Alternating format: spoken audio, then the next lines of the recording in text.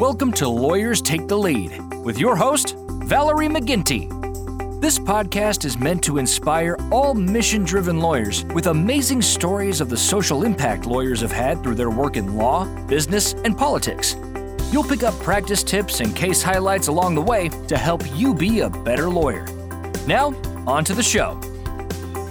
Hello and welcome to Lawyers Take the Lead with Valerie McGinty. Today, I'm excited. This is Valerie's inaugural podcast, meaning it's the very first one, and we're going to ask a bunch of questions to find out a little bit more about Valerie and what she does. Good morning, Valerie. How are you? Very well. How are you? I'm doing great. I'm excited. Are you excited? Very excited. All right. For those that don't know Valerie yet, Valerie McGinty is a consummate professional. I'm going to ask some professional questions first, and then we're going to get into some personal questions later, which I really enjoy asking because they're a little bit more fun to me. But I just love these first set of questions, and we're going to get right into it. The first question, Valerie, is why did you decide to practice law? Great question. A couple of reasons. I think number one, obviously, it's a major tradition in my family, so maybe it means I'm not very imaginative. But I know that I saw in both of my parents people who did very different things and who both loved what they did and got a lot of satisfaction and joy out of their professions. And so growing up, that made a big impression on me. And I think somewhere deep down, all of us have a justice bone. And we exercise that interest in various ways. But for me, that really meant going to law school and becoming a lawyer so that I could advocate for those who couldn't advocate for themselves. And I am assuming that there was definitely some proud moments when your parents, saw what your path was. Absolutely. They were thrilled. They said, all right, well, eyes wide open. You know what it's all about since you watched us do it. And we're thrilled that you picked this path. That's fantastic. All right. So who do you work with and what is your specialty? Absolutely. I'm a certified appellate specialist and I represent plaintiffs only on appeal. So that means that I work with trial lawyers exclusively. And they bring me on when their case goes into the Court of Appeal or the Supreme Court. All right. What kind of client education do you do? I know that there's a lot of continuing education that attorneys need to go through, and I'm sure that's a big part of your life as well. Do you do any of that for your clients specifically? Absolutely. A number of the organizations, both locally and across the state and our nation, provide seminars and conferences where lawyers can get together and educate each other. And I always love to both teach other lawyers and to learn from other lawyers. The topics that I tend to focus on include legal writing, and then also, of course, procedural and appellate issues. I would assume that there's quite a few categories or areas that you have to, kind of learn about and be an expert in. So I'm assuming that roundtable discussion with a bunch of attorneys getting together is phenomenally powerful. Absolutely. It's always a lot of fun. Fantastic. All right. So that tells me a little bit about what you do in the professional field, and you get yourself out there for sure in that. So what do you do in your community? In my community, about a year ago, I launched a PAC called Fund Her, Powering Progressive Women to Lead California. And since that time, I've been the president of the PAC. And actually, amazingly, last November, we finished our first year and were able to help elect 14 women, including California's first woman lieutenant governor. Wow, that's incredibly impressive. And that's in the first year? Yeah, absolutely. The first year. And it was a combination of course, being in the right place at the right time with really a community of Californians from all walks of life who said, absolutely, we want to be a part of creating a new future. And that was something that came to fruition very quickly. People responded, and we had amazing candidates there who were ready to step up and lead. That's outstanding. How can somebody get involved in that if they're listening to this podcast right now and said, that kind of speaks to my heart as well, and I'd love to be part of a movement like that? Absolutely. They can go online. We're at fundher.org. We're also on Instagram and Twitter at fundher and Facebook at iFundher. So please do come and find out all about us and join us. We have events all over the state all the time. Great, great. Now, we talked a little bit about continuing education and stuff that you provide for other attorneys and other professionals in your area. What designations or advanced education do you personally have? Yes. So I'm, as I mentioned, a certified appellate specialist. And what that means is, of course, in addition to going to law school, that I passed a separate examination that's given by the State Bar Board of Legal Specialization. And then in addition to that exam, I also filled out an application, and that application was approved, which shows that I've had the experience and done the work that's required to be designated by the State Bar as a certified appellate specialist. All right. So this next question is a little different, and I hope you're ready to answer it. What is your legal philosophy? I guess kind of what your true thoughts and where your heart leads you in the legal arena. And then how do you use that, or how does that help you to obtain the best results for your clients? That's a great question. And I have a lot to say on this topic. My legal philosophy really centers around the fact that our judicial system, which I absolutely treasure and love to be in service of, is a system that is run by and for humans. And so what that means is that we can never forget that, of course, we are a system of laws, and that is part of the beauty, but the people who are administering those laws and the juries who are making those findings that either condemn or reward your client are always driven, at least in part, if not primarily, by the story of what happened to your client and who your client is. And so as an appellate specialist, I really view it as my job, and I believe that I'm able to obtain the best results in the Court of Appeal by doing everything I can to allow the facts and the story to speak for itself, so that the judges in the Court of Appeal and the Supreme Court can really understand what the jury heard and saw. Yeah, absolutely. And that's so important because, again, you're dealing with however many people listening to this story, and they have their own emotions, they have their own beliefs, they have their own ideas and ideals. And so it really boils down to presenting those facts that back that story up to the best of its ability, I would assume. Absolutely right. And that's exactly why, if I had to sum it up in one word, I'd say my legal philosophy is conservative. And part of that is because I think you have the best credibility and you have the most lasting impact when you can tell a story based on facts that are undisputed. Yeah, absolutely. Nothing twisting or moving the needle in the wrong way. Yeah, that's so vitally important. All right. Well, I think that's a great philosophy. I think it's fantastic. All right. Good. Now we're going to do some personal questions. You ready? Ready. All right. So, Valerie, when you are not working, what do you do for fun? Well, my family says I don't have enough time not working, but I do enjoy doing a lot of things that are not work. I love to dance. My family is very big on singing. So I did a lot of singing growing up, and I still love to sing. Nice. I love to cook. And we are big on playing games and doing puzzles. Fantastic. So in other words, you and I, when we actually get a chance to meet in person, which we have not done yet, can we go karaoke?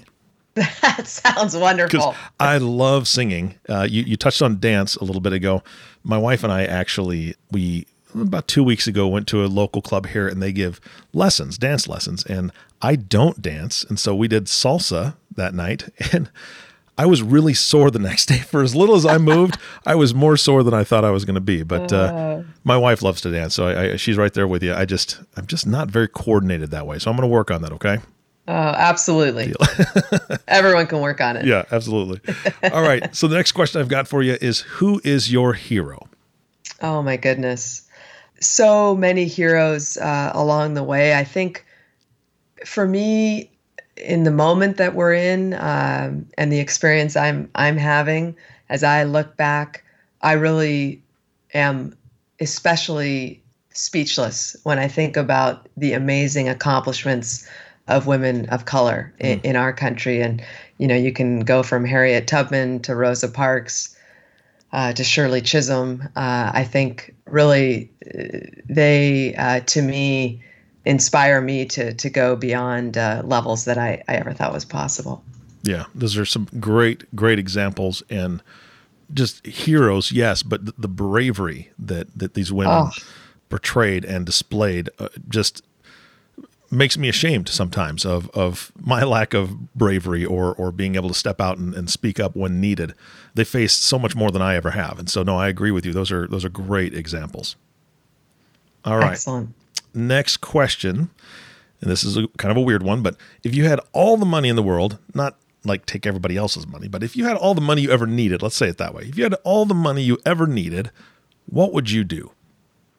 Wow, that's there's so many things you could do. I think I've already dedicated so much of my time and resources to fund her. If I had even more resources than I have, I think I would really fund her would be at the top of the list for me. If I could participate in that in an even bigger way, why would I not do that? Because there's no reason California can't be the first top 5 global economy to be led in equal numbers by women and men. Yeah, absolutely. Now, is Fund Her nationwide? So we are focused on California. Who knows what will happen in the future, but at this moment, state legislatures, and certainly California is the biggest state economy, are an area that have been underrepresented as far as the focus for political attention and political dollars. And we know that that's the key to building the bench. So that's what we're focused on. Yeah, absolutely. And I'm thinking if you had all the money that you ever needed and you could just go crazy with Fund Her all over the place. So I think that would be, if you could replicate it in different places, that would be fantastic. Absolutely. All right. Valerie, what is your idea of success? I think it's 2 prongs. One for me is I have to feel healthy and happy in what I'm doing.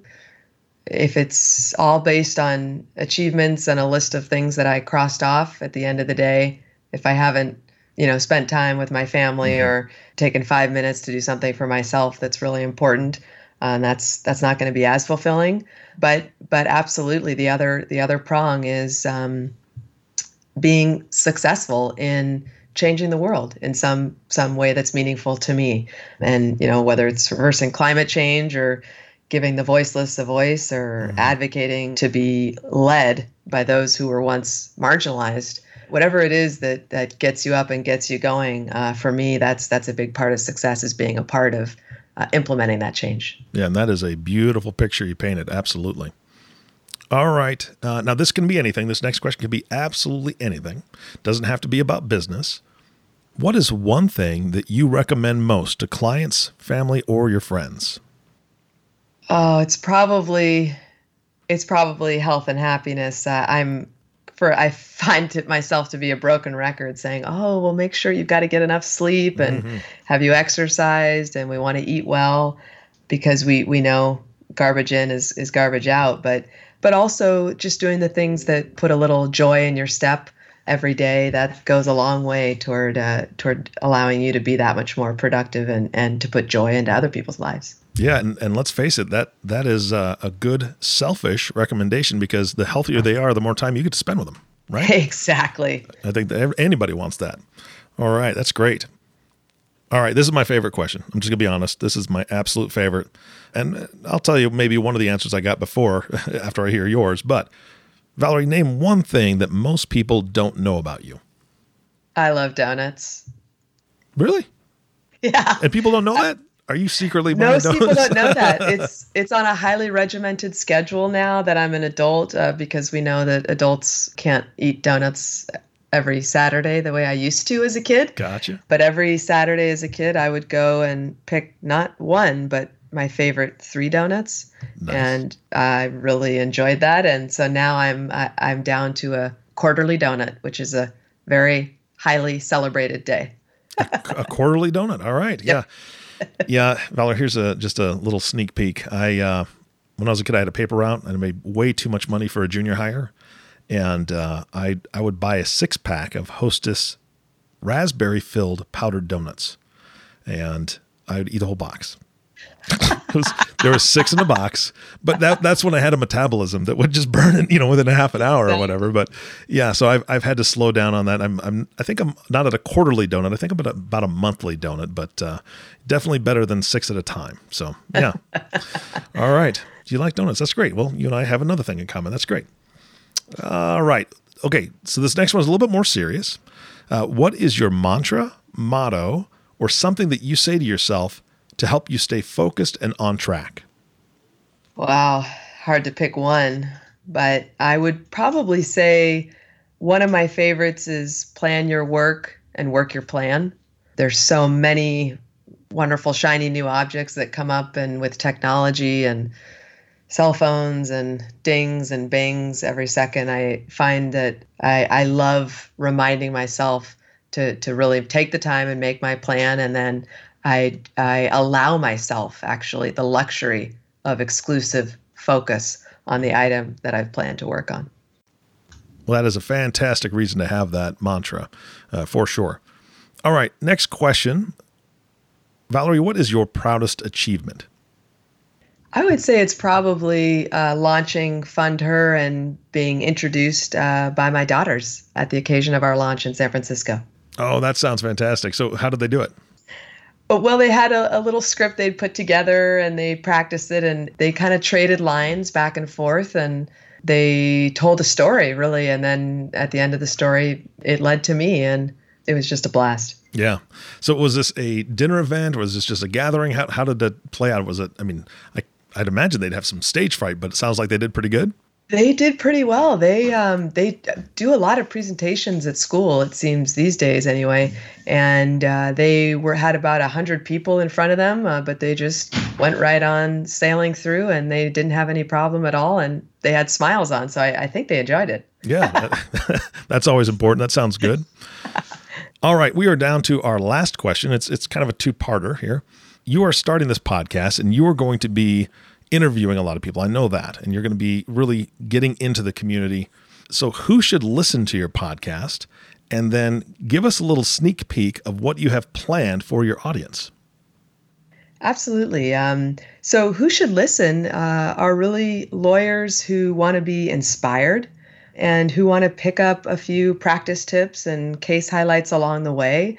We'll sprinkle that in, but mostly it's really going to be reminding ourselves through stories of the work that lawyers are doing in so many different communities, in law, of course, but also in business and in politics, what lawyers are doing to really have a huge social impact in our world. So I'm really excited. And that segues to what I'm going to be doing. I'll be interviewing a bunch of trailblazing lawyers in all of these different industries to really walk us through how they are being such instruments of change. So I hope you'll join us. Yeah, that sounds exciting. I'm digging it. All right. Do you have any closing thoughts for today's podcast? I'm just excited to get out on the road and really bring these stories to all of us. Lawyers spend a lot of time educating each other, but that's a little bit more the technical side. And I just want to spend some time inspiring our community, because I know that we have so many lawyers who are doing amazing things. Valerie, thank you so much for your time today. This was awesome. Thank you, Eric. All right. And thank you all for listening to the Lawyers Take the Lead podcast with Valerie McGinty. If you have not subscribed to the podcast yet, and I know you haven't because this is the first one, please click the subscribe now button below.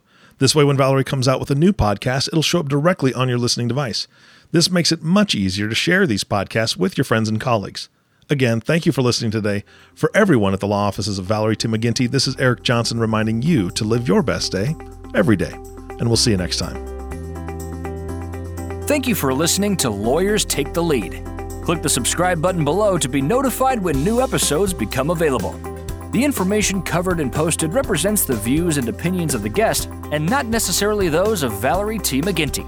The content has been made available for informational purposes only and is never a substitute for professional legal advice. If you are not a lawyer, you should always seek the advice of your legal advisor. And if you are a lawyer, you must do your own research on any legal authorities discussed in this podcast to verify the content and validity of any case mentioned in the podcast.